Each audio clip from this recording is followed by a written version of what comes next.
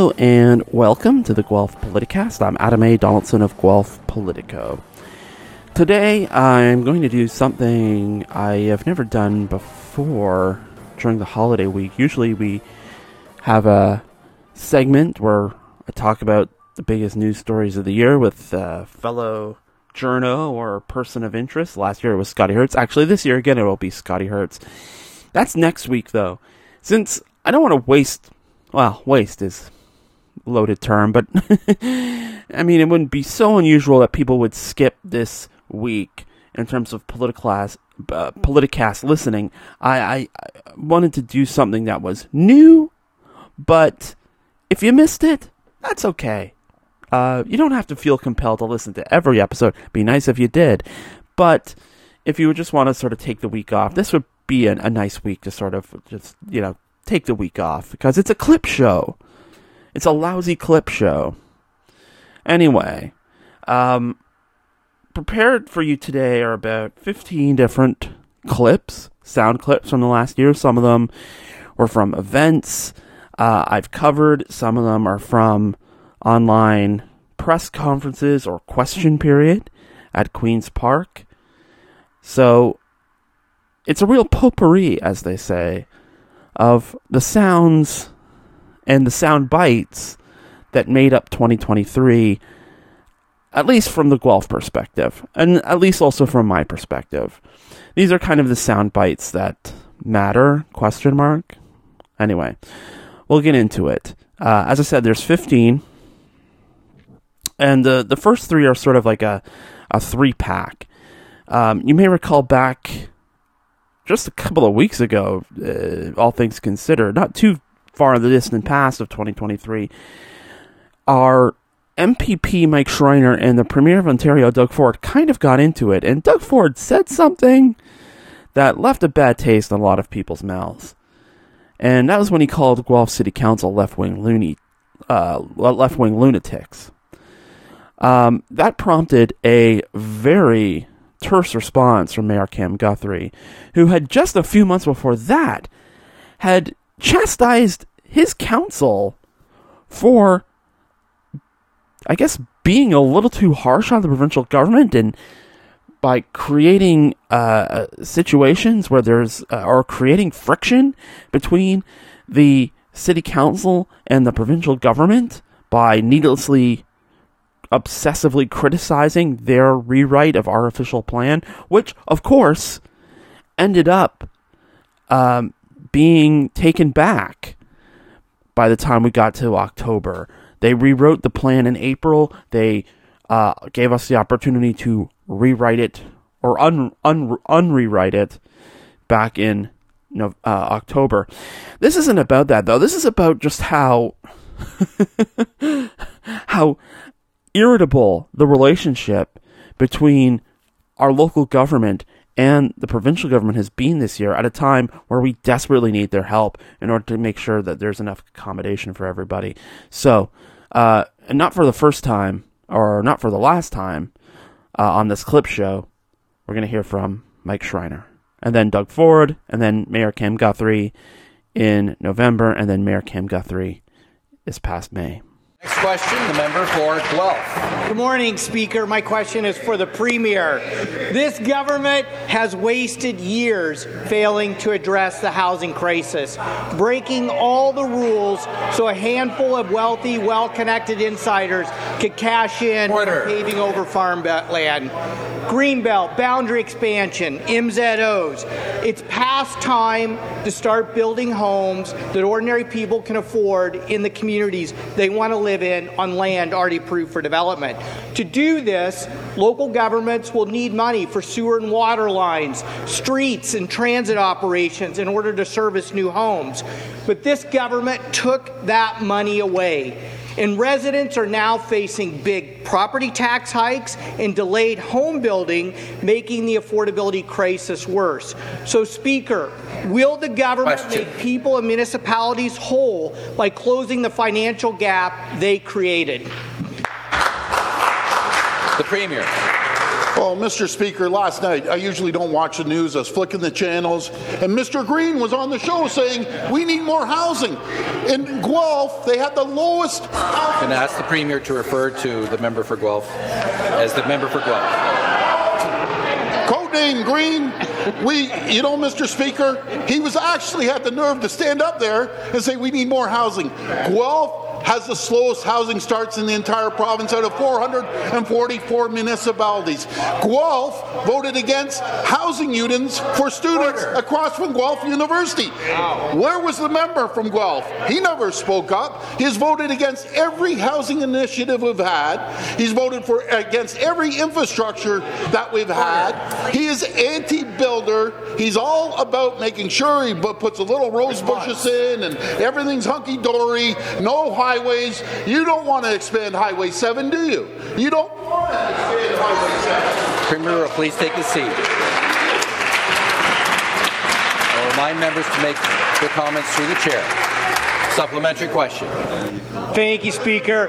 I'm okay to be referred to as Mr. Green anytime, so I just want to be able to say one thing. Do a simple Google search. Guelph does not have the lowest housing starts in the province. As a matter of fact, it's higher than Peterborough's if you want to look at the record.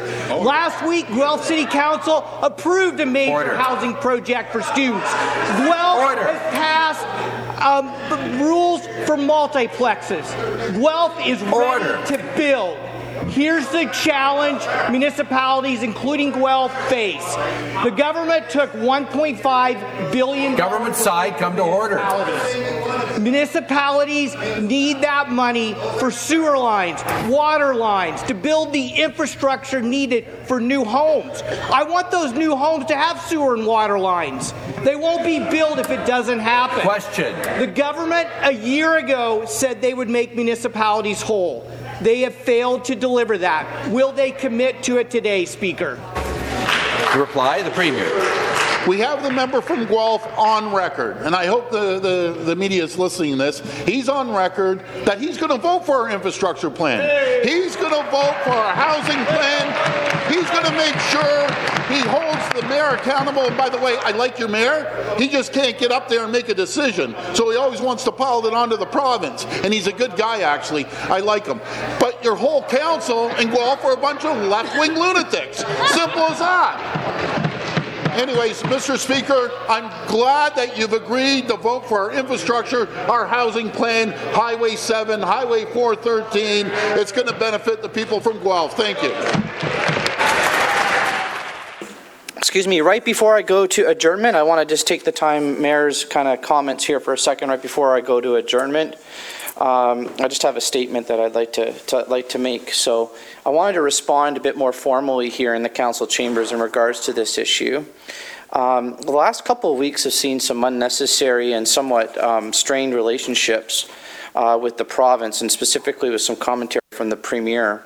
What started out as me having to correct the Premier's stated opinion, I had to correct it with some facts, specifically on the housing starts in the province. However, that snowballed into calling Team Guelph, I'm calling us Team Guelph, as, and I quote, left-wing lunatics. I wanted to respond to this formally today with just a few points to go through. Number one, that's not true. Number two, see number one. Number three, the 13 of us are a direct representation of the citizens of Guelph who voted to put us here. So in a way, calling my colleagues left-wing lunatics is actually saying that the very people who voted for us are the same. In reality, there are people in this city that voted PC in the last provincial election, and those same people voted for one of us as well.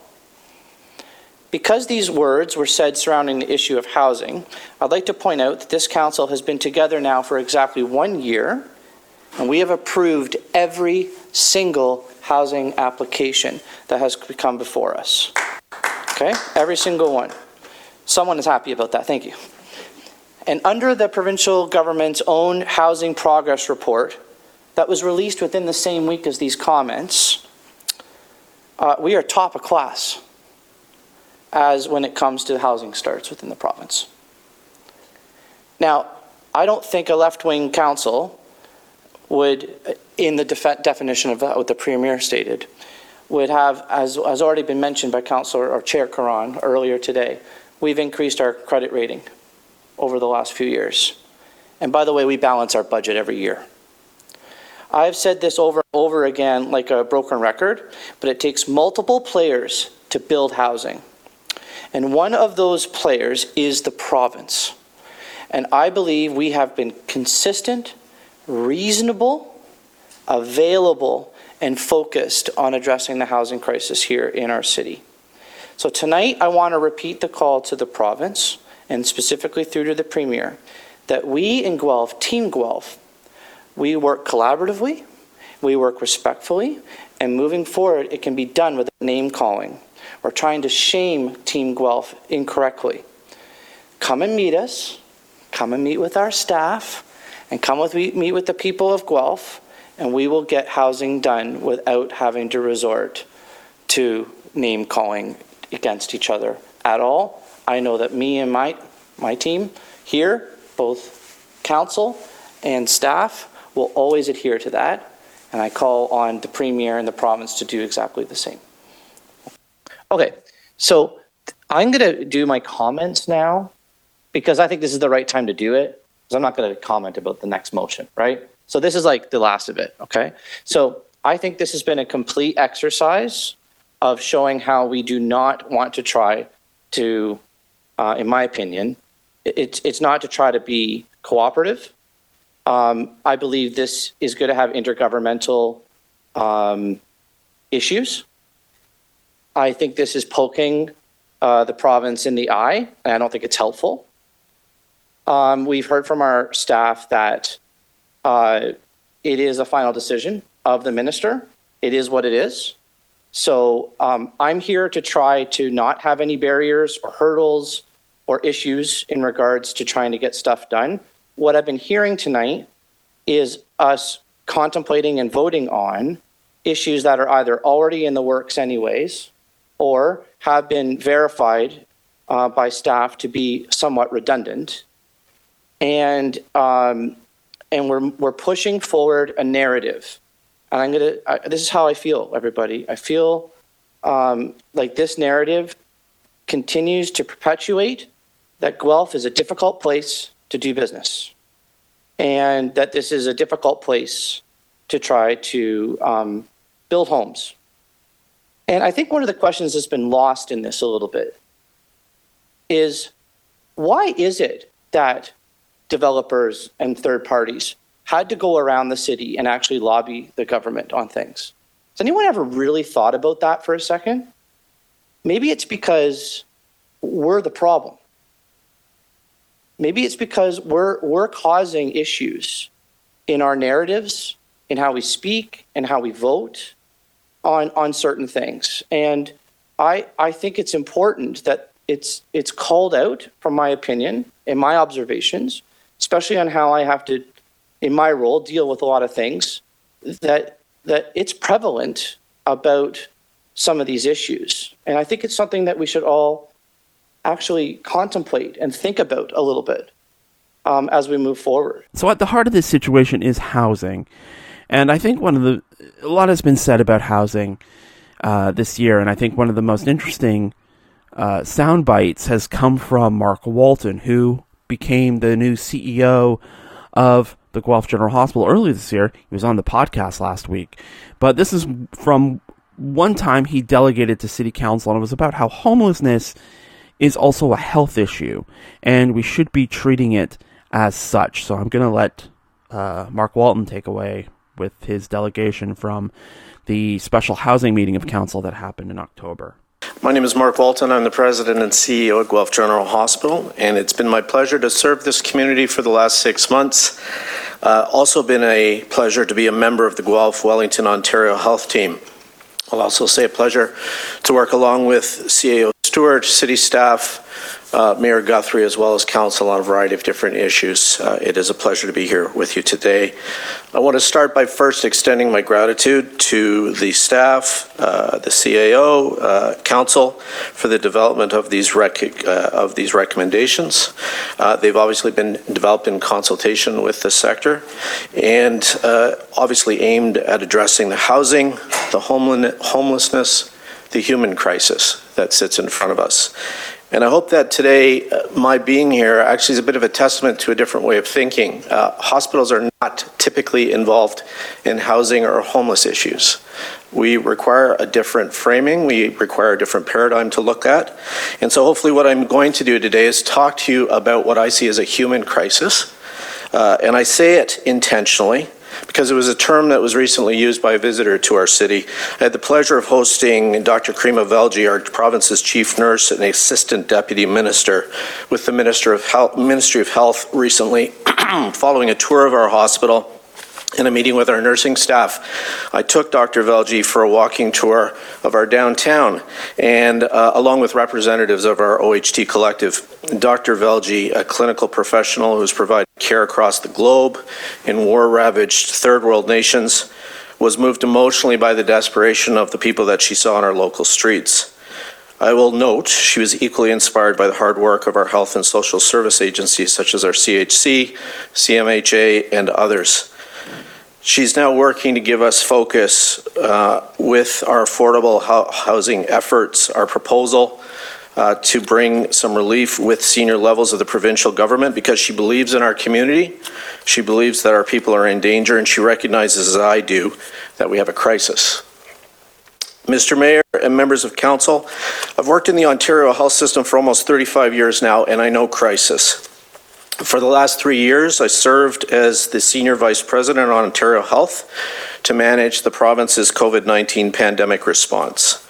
When our long-term care homes were in peril, I was responsible for the deployment of staff into those homes.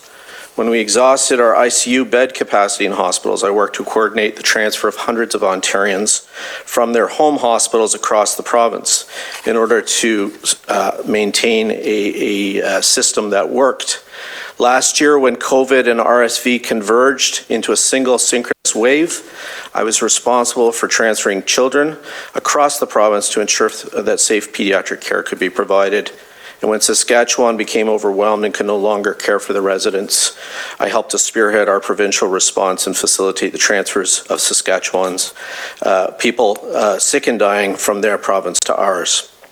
I know what a crisis looks and feels like, and I feel that we do have a crisis, a human crisis in Guelph. And while I am absolutely supportive and thankful for the recommendations that have been put forward, I also believe that we need an immediate tactical response as well. And with that said, while I believe these are a step in the right direction, I think we lack a certain ruthless focus and urgency in some of the recommendations that will be required over the coming months. Now, I offer my observations not out of arrogance nor out of criticism, but rather as humble advice based on what I saw work and didn't work in the pandemic response over the last 3 years. The one thing I will say is the systems that worked in a crisis had a compelling, ruthless belief in the universal human right to health, a collective, unwavering commitment to efficient collaboration, and a commitment to immediate action. We knew that those systems that had that would do well and people would be spared. And so, today, what I would like to ask of you as we look at this is to recognize that winter is coming and we will require a few things. First, I want to affirm what we've already heard, is that there is a need to believe that housing is health. This is something that has been articulated in London and across many systems, and we believe it is a universal right for each and every citizen. Driven by this principle, we need to organize effectively and efficiently to make decisions quickly, and our timelines must be hours and days, not weeks, months, or quarters. And I would certainly encourage the city to prioritize the recommendations that are specifically around permanent supported housing. I believe these will not be an abandonment of our plans, but rather an expedition of them. Thank you. Of course, we did also have new social housing in Guelph this year. Grace Gardens finally opened, the old Parkview Motel. And this is Gail Hoekstra, the executive director of Stepping Stone, on the occasion of the official opening of Grace Gardens this summer. A couple of things, but thinking about this project, we thought about 3 words, and those are the strength in a vision, the heart, and determination to get something like this done. I'm going to try not to cry, so if I look around. And thinking about that there's so many people in this room that were part of that story and part of those principles and values that got us here today. And I'm just, as Stepping Stone, we're just incredibly grateful. And when you start with something, you want to kind of pay tribute to the history. So I just want to talk a little bit about how we got to here today. I'm going to start a little bit with Sister Christine, because many of us know her, and she's influenced a lot of work in this community and a lot of who we are and how we work. And she's certainly someone that has a strong vision, has heart, and determination. And when I started with her in this role 10 years ago, one of my first weeks, she said, "Okay, Gail, get to work. Go to the Parkview, Maples Inn, and that hotel by the university, and see if we can buy it. Because we need a spot for people to live." And so I did. I went here. We would have gotten a way better deal, by the way. Went to Maples and the university, and it was a full cold call, just walking in, talking to people. And I think about that a bit, because I think now how unusual that would be to teach people in school. There's no plans, there's no pre-meetings, there's no policies or protocols. It was just walk in, make a relationship, and get something going. Also opening, but not for a couple of years yet, is the new downtown campus of Conestoga College. It is going to take up residence in what is presently the Cooperative's headquarters. It's been a big question the last couple of years about what is going to go in that Cooperative's building. It's a great big office building downtown. Great big piece of, commercial real estate, office real estate. What would happen when Cooperatives moved to their new headquarters in the South End? Well, now we know. Conestoga is moving in. So this is Conestoga President John Tibbetts at that announcement earlier this year. We've been at this for a long time. I think that they found the Northwest Passage sooner, less time than we were able to build a campus. And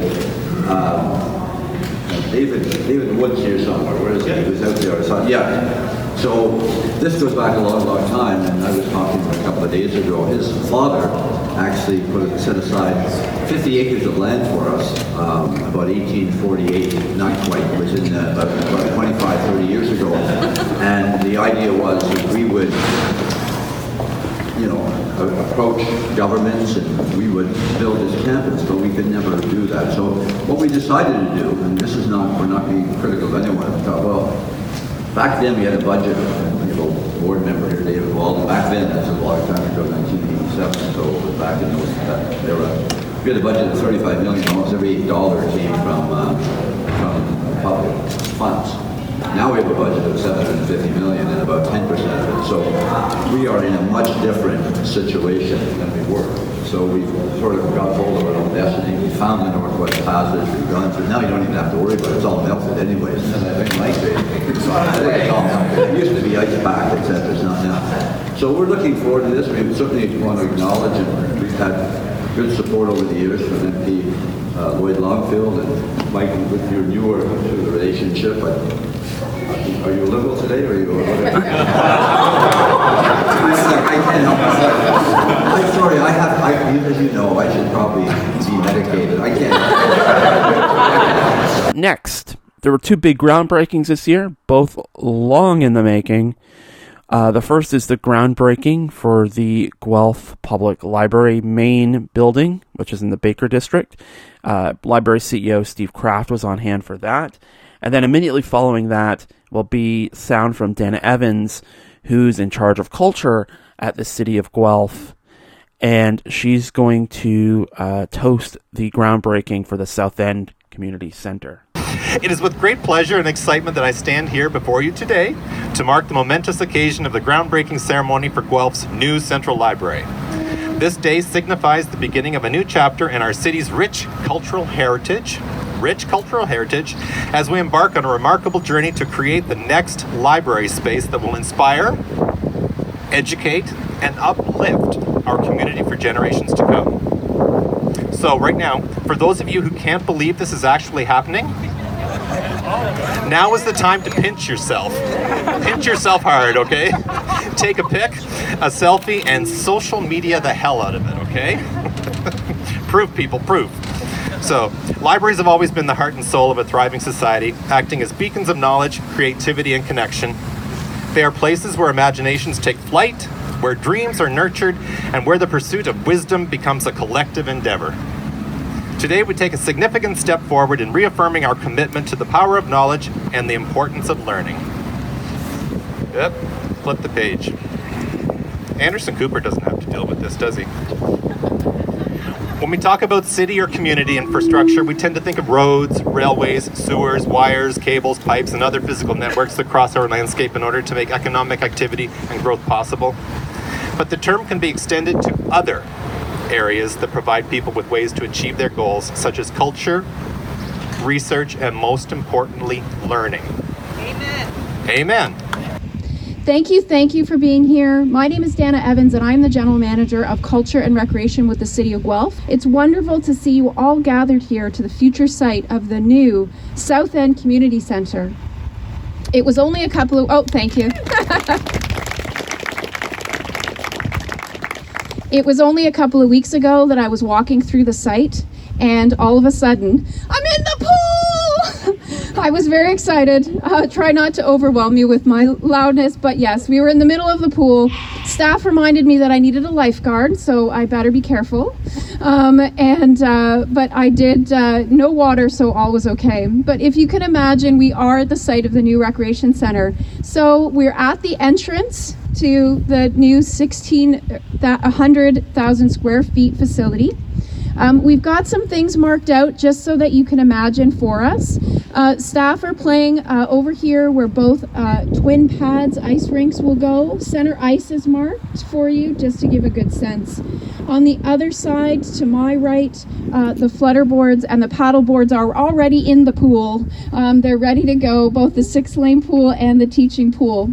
If you imagine coming in and directly behind me, passing customer service with friendly faces waving at you, you'll head back to 2 double gyms marked with multi-sport for great activation as well. Heading up the stairs behind us as well, you'll have some viewing into the pool. We will have the weighted and the most excited indoor running track in a city facility, much and excited and overwhelmed. Some great other rental opportunities, including some meeting rooms and a teaching kitchen. Now for a bit of fun. We know that there were some issues establishing Guelph's budget for 2024 and through 2027 at the end part of this year. But earlier this year, which was the reaffirmation of the 2023 budget, there was an interesting proposal that came forward. The Guelph Pickleball Association, they think we need more pickleball facilities, and who am I to disagree? They were also on an episode of the podcast earlier this year making their case to you, the listener. But seemed pretty interesting, this idea of the pickleball phenomenon and how there are places across North America that are enjoying incredible economic benefits from embracing the pickleball phenomenon. But I will let them tell the story from their delegation back in January. Good day, Mayor. Is this on? Good day, Mayor Guthrie, councillors, and city staff. I represent the Pickleball Guelph Association, and we are asking for your help to get Guelphites more active by participating in North America's fastest growing sport. My name is Eldon Morey. We thank you for the opportunity to introduce you to the wonderful world of pickleball. We are here to ask for your support in funding the construction of new dedicated outdoor pickleball courts. Now I feel like I'm on an episode of Shark Tank. I would like to talk about our association. We'd like to talk about our association and pickleball as it relates to international, North America, and Guelph. Most importantly, partnering with the city and moving forward. Prior to this meeting, you were provided with more detailed information for your reference. The PGA was formed in April of 2022 with a mission to foster growth and promote pickleball for all ages, skill levels, and abilities. We are excited about the growth and keen interest of the Guelph pickleball players as shown in the PGA membership numbers. You will see from the activity to date that the PGA has been very productive. The Guelph Wellington Seniors Association, which we've heard from earlier, has been running an excellent pickleball program for many years and continues to oversee their player group of 180 players. Problem, however, is there's 120 on the waiting list. It's evident that pickleball in Guelph continues to soar. These numbers do not even consider the players within the school system or other players around the city. Pickleball is a big thing, with no signs of slowing down in the near future. It's the fastest growing sport in North America. Professional leagues are gaining momentum as well. As an example, Mark Cuban, a Shark Tank regular, recently purchased a professional pickleball team. Pickleball in the US is projected to grow from 5 million players to 40 million players by 2030. We will see a similar pattern here in Canada. It is being discussed as a potential Olympic entry for 2028. It is a significant economic engine. Championships and tournaments are attracting thousands of players, spectators, and families over the course of an event. I will defer to Ryan Thompson, who's here today, if you're interested in more information on what is happening with tournament play through North America and the impact on economic development.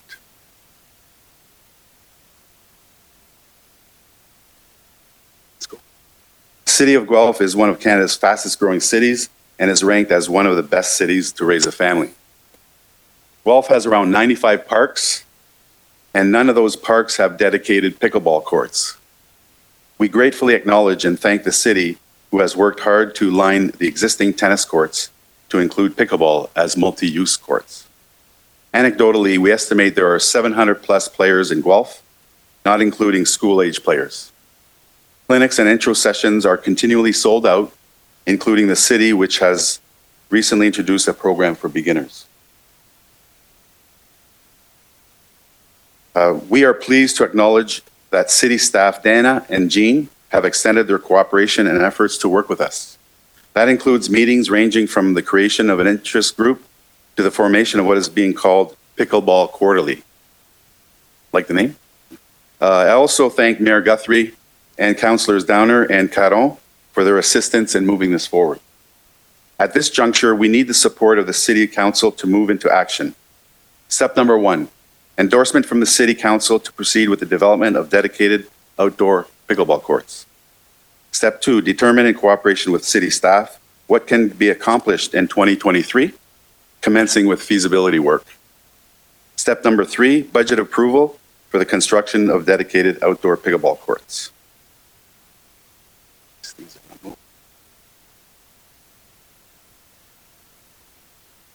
Construction costs, for example, to repurpose 2 tennis courts, 2 tennis courts to 5 to 6 dedicated outdoor courts are estimated at around $250,000 to $500,000. We are proposing a minimum of 10 new outdoor pickleball courts in a standalone location with room to expand at a cost of $800,000 to $1.2 million. As an example of efficiency of space, the footprint of a 10-court pickleball complex will take up about 23,000 square feet, while the footprint of a typical baseball diamond is around 90,000 square feet, which could accommodate 40 pickleball courts. Sample layout. There we go. Sample layout for your reference. There are certainly numerous configurations and options, including windscreens, lighting, and even a permanent covering for the courts. due to Guelph's climate patterns. So, Eldon, I'm sorry. Yeah. I'm sorry. Yeah, it's over the 5 minutes. I just want to know how much longer do you have? I want to be here. You're our last kind of delegate, so I'm trying to be. 20 seconds. I'll give you the 20 seconds. Thank you. Due to the Guelph's climate patterns, indoor dedicated courts should also be in the discussion as we move forward. The door is opening wider and faster, and there is a broad range of benefits, as outlined on the screen, for the city of Guelph and our growing population of pickleball players.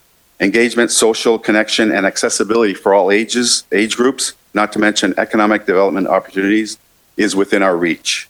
The PGA and Guelph pickleballers, thank you very much for your time and consideration. What do you say we get more Guelphites active by giving them easy access to this incredible sport? Thank you. Next, the doesn't get a lot of news, but I did find this bit interesting and kind of insightful, because before the pandemic, there was this phenomenon, or maybe it was during the pandemic too, but I think I mostly remember before the pandemic, there was this phenomenon of like, look at all these bike thefts. We're just a crazy community of bike thefts, and people were going along trails and things and finding where people are taking stolen bikes and maybe breaking them down for parts and other things. It was kind of a crime story. And this got buried a little near the end of the year. November, at the Police Services Board meeting, there was a report from David Lee, who's the Director of Campus Safety at the U of G, and he mentioned a couple of things. I'm going to play the sound from that report. One is the mysterious decrease in the number of bike thefts on campus, which he had no idea what was responsible for that. And the second was the impact on campus, having mental health workers make well-being calls with campus police, and how that has had a positive impact on campus. Remember, again, before the pandemic, there was this story, this narrative about people on campus, students on campus, having trouble accessing mental health services. So this does seem to be a good news story as well. One of the big things that I was happy to see is a drop in theft of bicycles. So the previous year, ending 2022, we had 62. At ending 2023, we had 35. So almost a half. And I'd like to credit that on, wizardry on my part and guiding the officers and patrol and everything. But we've slightly increased our bicycle patrol hours, but not by that much. We've increased targeted foot patrol to the bicycle racks, but not by that much. So in terms of why we had such a drastic drop, I'm not sure. But we're going to look at our... We're now going to look at the bikes that were stolen. Was there something about the bikes that were stolen that were desirable? Maybe the other ones could have been stolen, but they didn't really want them. So that's where we're at now, just to see if certain bikes were targeted. And preliminary check doesn't show anything unique about them. They weren't super high-end bikes. They just seemed to be bikes of opportunity. The guess is, of course, it's a poor locking system. And so we have a lock exchange program here that I finance, along with the Student Association. You bring us a sort of a weaker lock, and we will give you one of those steel D locks. Give it to you. And that program, that's been ongoing, and we haven't had that much of an uptake increase, slight, but that could, all those things I said about our foot patrol, our bicycle patrol, the D lock, may all in their own tiny bit have contributed to the decrease in bike thefts. But in all honesty, I'm scratching my head. We really want to find out what we did right so that we can keep doing it. So that's kind of a full disclosure there. Good news, and I'm watching keenly for this year, our Mental Health Act stayed the same. Our Mental Health Act issues, either apprehensions or calls for service, stayed the same on campus, which one of the things we have here on campus is Impact, and I believe you know about that here in the city. It's a fantastic service that we have on Thursday, Friday, Saturday nights. We have trained mental health staff that work here out of my office, and when we have a mental health call, they go. If there's no violence, no weapons indicated at the call, they go to the call. My officers tag along, kind of a 50 feet behind, kind of out of sight, and the impact worker will go into the student. Usually, it's a student's room or wherever they are, and determine the best course of action. That impact worker has all kinds of resources at their disposal, can deal with the subject at I'd say a better way than a uniform officer could do.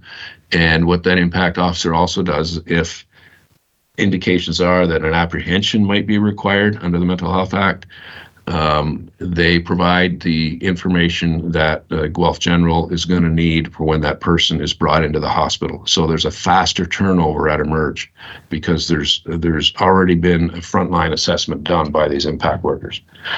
The impact program was arranged through our student health services, and they work out of my office because we dispatch them. We send them to call, so it's best that they're here with us. But we make sure that we don't ride along with them. We don't deliver them to the scene. We don't do anything like that. We try and stay back away as far as we can because of some cases the uniform's triggering, so we don't want that to add to the problem.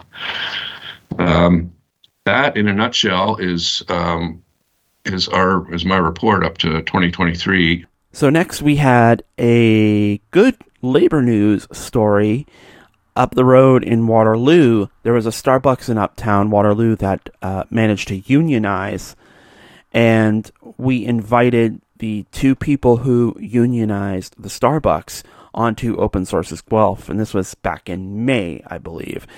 The two people are named Kale and Jamie, and together they did the impossible because Starbucks is not a union-friendly shop, but it is part of the tremendous push and trend we have seen in the last couple of years for labor to organize in order to get fair treatment, fair wages, living wages, proper scheduling, all that stuff. And we felt it was important to have them on Open Sources to talk about how they did it and sort of serve it as an example to other potential places that might be looking to unionize, because it has been a hard slog in a lot of these service industry businesses to unionize. It is often deterred by some very well-established tactics. So we're going to hear Kale and Jamie talk about how they did it. Well, okay, then let's talk about the logistics then. When it goes from something you guys are talking about to you deciding that it's going to be something you're going to do. So where do you start? How do you start organizing a labor union? And Kale, I'll start with you. That's the tricky part. It starts with being extremely mindful, I would say, as the company we work for has been shown to have a dislike, we might say, for organization efforts. So right, it starts with just talking to the people who it's really about feeling. So you have to find the people who we really think might be for it and also wouldn't be against it and want to tell everybody about it. So it started with just feelings of feeling people out, having the conversations in a casual way when we have the chance, and just spreading the word, but also keeping the word close, Right. Jamie, that sounds particularly complicated given, what Kale said, that, it's about the people you work with, right? And you like the people you work with. But, union is sometimes a dirty word, even if people don't fully understand what that entails. Mm-hmm. Yeah. Kind of like what Kale was saying too, being mindful of who we're approaching at first, because there are a lot of misconceptions about union. And as you said, some people definitely are no, I don't know anything about that kind of thing. You know what I mean? So it's kind of about approaching people on just a human level, I find, and just letting them know this is the information that I have that I can pass forward to you of my research, and please feel free to do your own. And I definitely wasn't our organizing effort took a year, if not maybe a little longer, because I found myself not to be particularly aggressive. I just really didn't want to pressure anybody to think that I was trying to coerce them into this idea or sell them on something. You know what I mean? I wanted them to come to the conclusion that for themselves that this was something that they would want as well. Mm-hmm. Yeah. Well, then, can I ask how the other examples that you talked about, other examples in the United States, and of course, there are other, I almost said Walmart for some reason, same, but the other Starbucks in Canada, there are Starbucks in BC and Alberta who have unionized. Did you take any sort of inspiration from them as you started your efforts? Sorry, that was to Jamie to start. Yeah, like it was definitely inspiring when BC first organized, and then it kind of trickled into Alberta. It became a little more actualized, where we were like, you know what, we can actually do this. If they're doing it out there, like it's spreading in Canada now. And also with your 14 slip, yeah, Walmart should unionize too.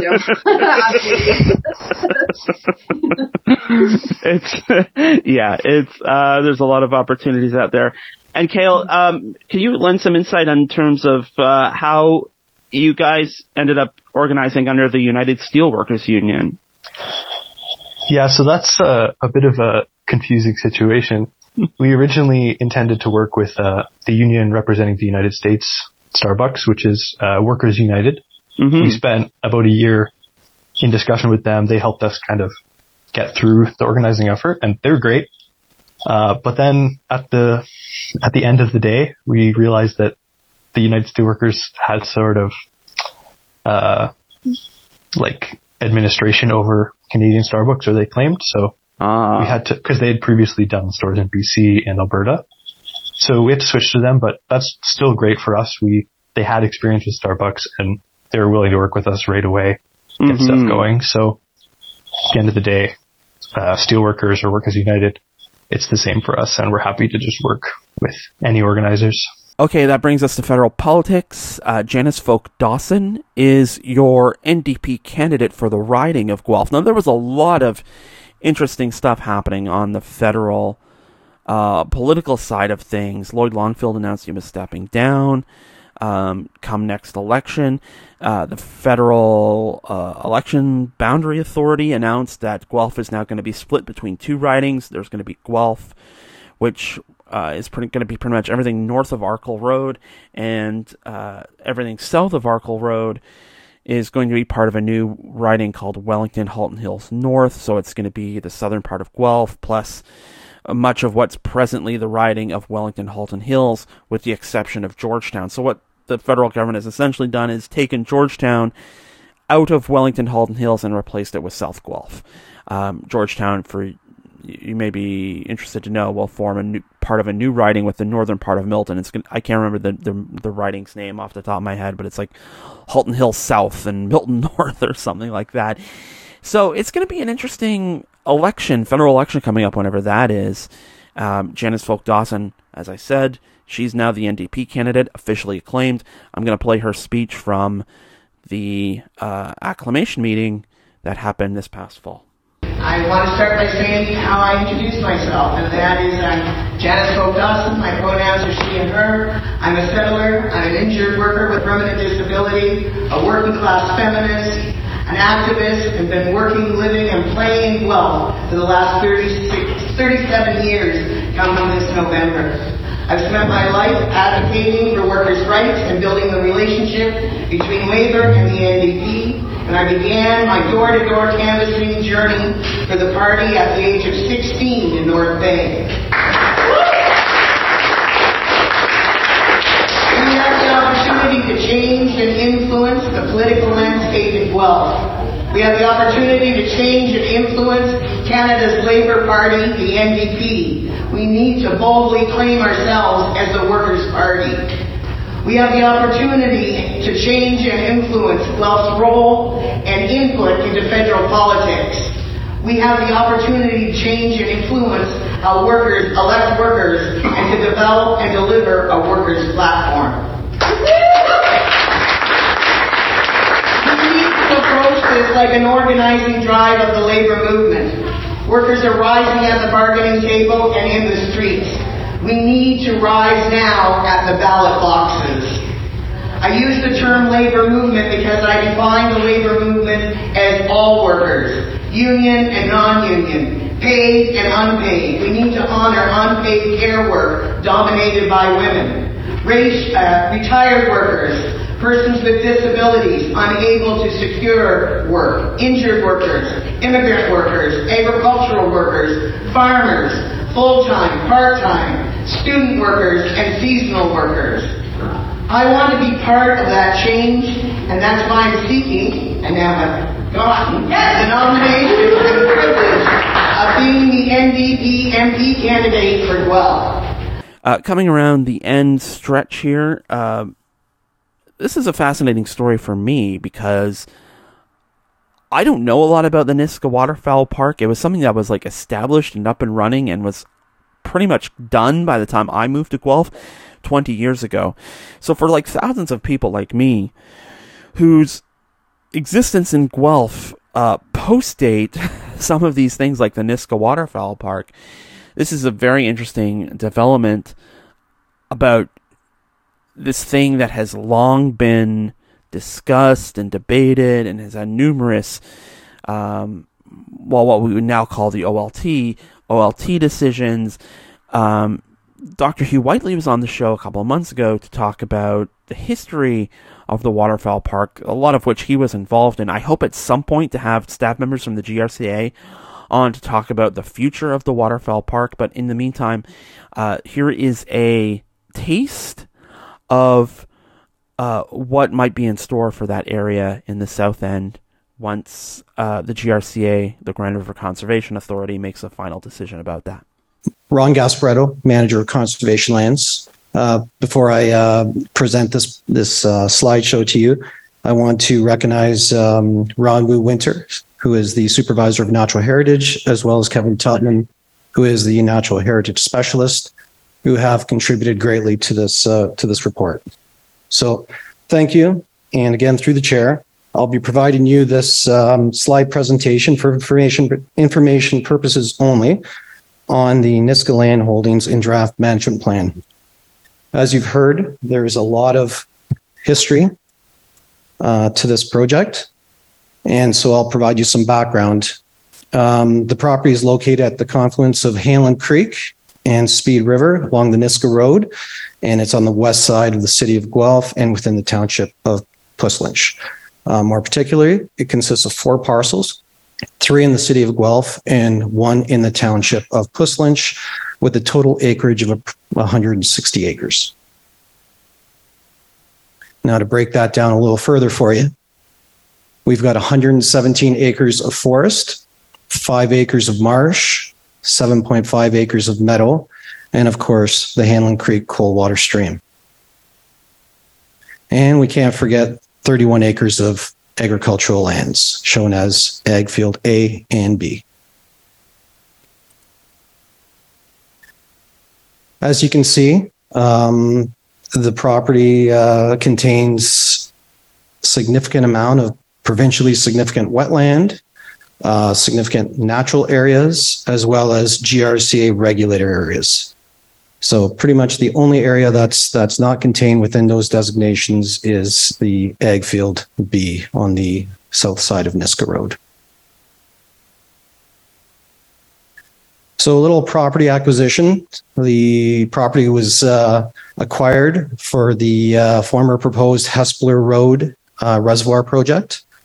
And the first acquisition was in 1971 of 43 acres, with the remaining 116 acres purchased in 1977 from the Ontario Waterfowl Foundation. Sorry, I'm just going to have to catch up to my notes here. So this acquisition, in 1971, a report titled Review of Planning for the Grand River Watershed recommended that the GRCA acquire the lands for the Hespeler Reservoir project. This recommendation was later removed from the flood control management system through the completion of the 1982 Grand River Management Study.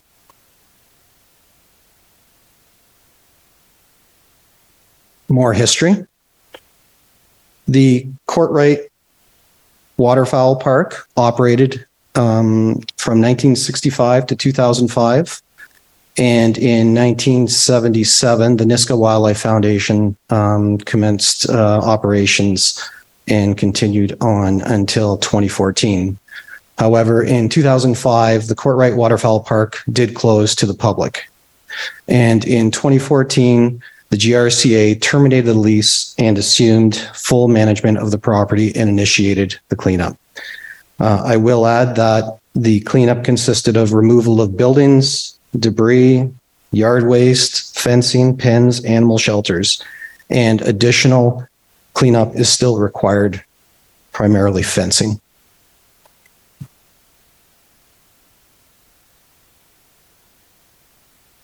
All right, so getting into some of the official plan and OMB matters. In 2013, the City of Guelph received a notice of appeal about the redesignation of Ag Field B from open space to low density residential and medium density residential.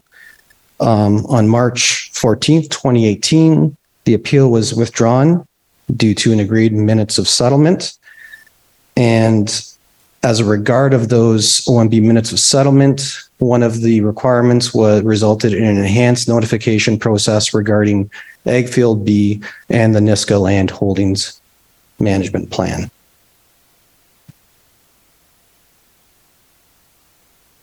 In January of 2018, GRCA passed a motion directing staff to complete a management plan for the Niska Land Holdings. And things happen slowly sometimes, but on May 11th, in May of 2023, the draft management plan was released for the 45-day period, and public comments are being presented with the information report attached. We had a total of 17 individuals that had responded, and they had provided 25 responses. So there was a bit of a duplication on some of them. Okay, so getting into the recommendations. Recommendation number 1 is to engage with the City of Guelph and other third parties to explore opportunities to enter into maintenance agreements for parcels of land that can provide recreational or conservation opportunities. So there are suitable conditions at Niska for recreational maintenance agreements. We do have existing relationship with Guelph, and there are existing city recreational trails adjacent to the Niska lands. And as per the minute of settlement, if the management plan gets approved, a joint working group will be established and shall include members of the public to consider implementation of a trails system at Niska. Recommendation number 2 is to continue to advocate and promote partnership opportunities to manage and monitor biodiversity and ecological systems within Niska. As you saw on the previous slides, the natural areas found at Niska, especially the Hanlon Creek and Speed River provincially significant wetlands, provide ecological values to the regional environment. These areas should be managed using best practices to conserve and/or enhance those ecological values. Future projects and research may be completed by GRCA staff and/or partnerships with cities, academic research groups, or private interest groups. And opportunities may include naturalization, plantings, invasive species control, and water temperature monitoring. And finally, recommendation number 3 is the disposition of the 8-hectare parcel of land south of Niska Road, identified as Ag Field B.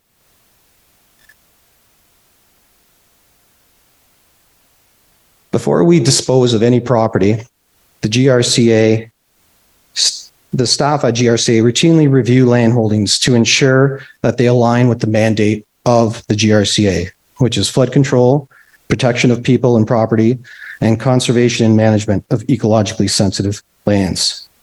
And the lands in Ag Field B fall outside of these objectives and therefore may be considered for disposition.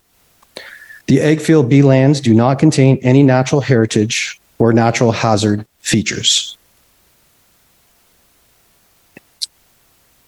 Next steps is we incorporate feedback and recommendations from the GRCA board, and we continue to follow the steps of the minutes of settlement which is notice of meeting for consideration and a notice of meeting for consideration of approval for final management plan will be posted 30 days prior to GRCA board meeting. Thank you. And finally, to wrap up, I've been kind of promising it since September. Ford Fest, this is what this sound is from. And it's a rare instance where you get to hear Mike Schreiner really riled up, like really yelling, really angry. This is vintage Mike Schreiner. Not Mr. Quiet, environmentally friendly, nerdy guy who we're all acquainted with at this point, having been Guelph's member of provincial parliament for 5 years, going on 6. But boy, was he riled up at this Ford Fest protest. And so we're going to end this clip show with Mike Schreiner yelling. Enjoy. People power! Right here! People power is going to defeat this corrupt government! If the lowest paid education workers in this province can stand up to Doug Ford, we can all stand up to Doug Ford right now! Right now, that's the inspiration right there! You got him to back down, we're going to get him to back down and build homes for people, not for the profits of a handful of wealthy speculators.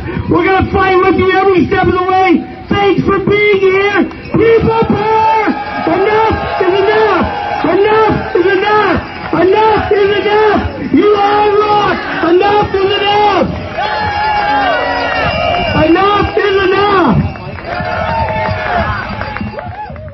Well, I hope that was as fun for you as it was for me. That brings us to an end of this lousy clip show and an end to 2023 on the Guelph Politicast. Of course, stay tuned for many new episodes on into the new year. And best wishes to everybody for 2024. It's been a blast, 2023, onward and upward, though. We're going to see what 2024 has in store with us. Maybe, hopefully, might be a slower news year. Be nice to catch my breath. In the meantime, though, you can download the Guelph Politicast every Wednesday from Apple, Google, TuneIn, and Spotify. And when you subscribe to the Guelph Politicast channel, you'll get an episode of Open Sources Guelph on Mondays and an episode of End Credits on Fridays. The music for the Guelph Politicast comes from KPM Classics and Sid Dale. You can follow Guelph Politico on social media at Guelph Politico on Twitter and at Politico Guelph on Facebook. You can follow me at Adam A. Donaldson on Twitter and Instagram, or send me an email at adamadonaldson@gmail.com. And if you'd like to help financially support the work of Guelph Politico, you can get all that information at guelphpolitico.ca/donate. And finally, for all the latest news and politics, you can check out guelphpolitico.ca, where there will be a new episode of the Guelph Politicast for you this time next week. And until then, we'll see you next time in the future.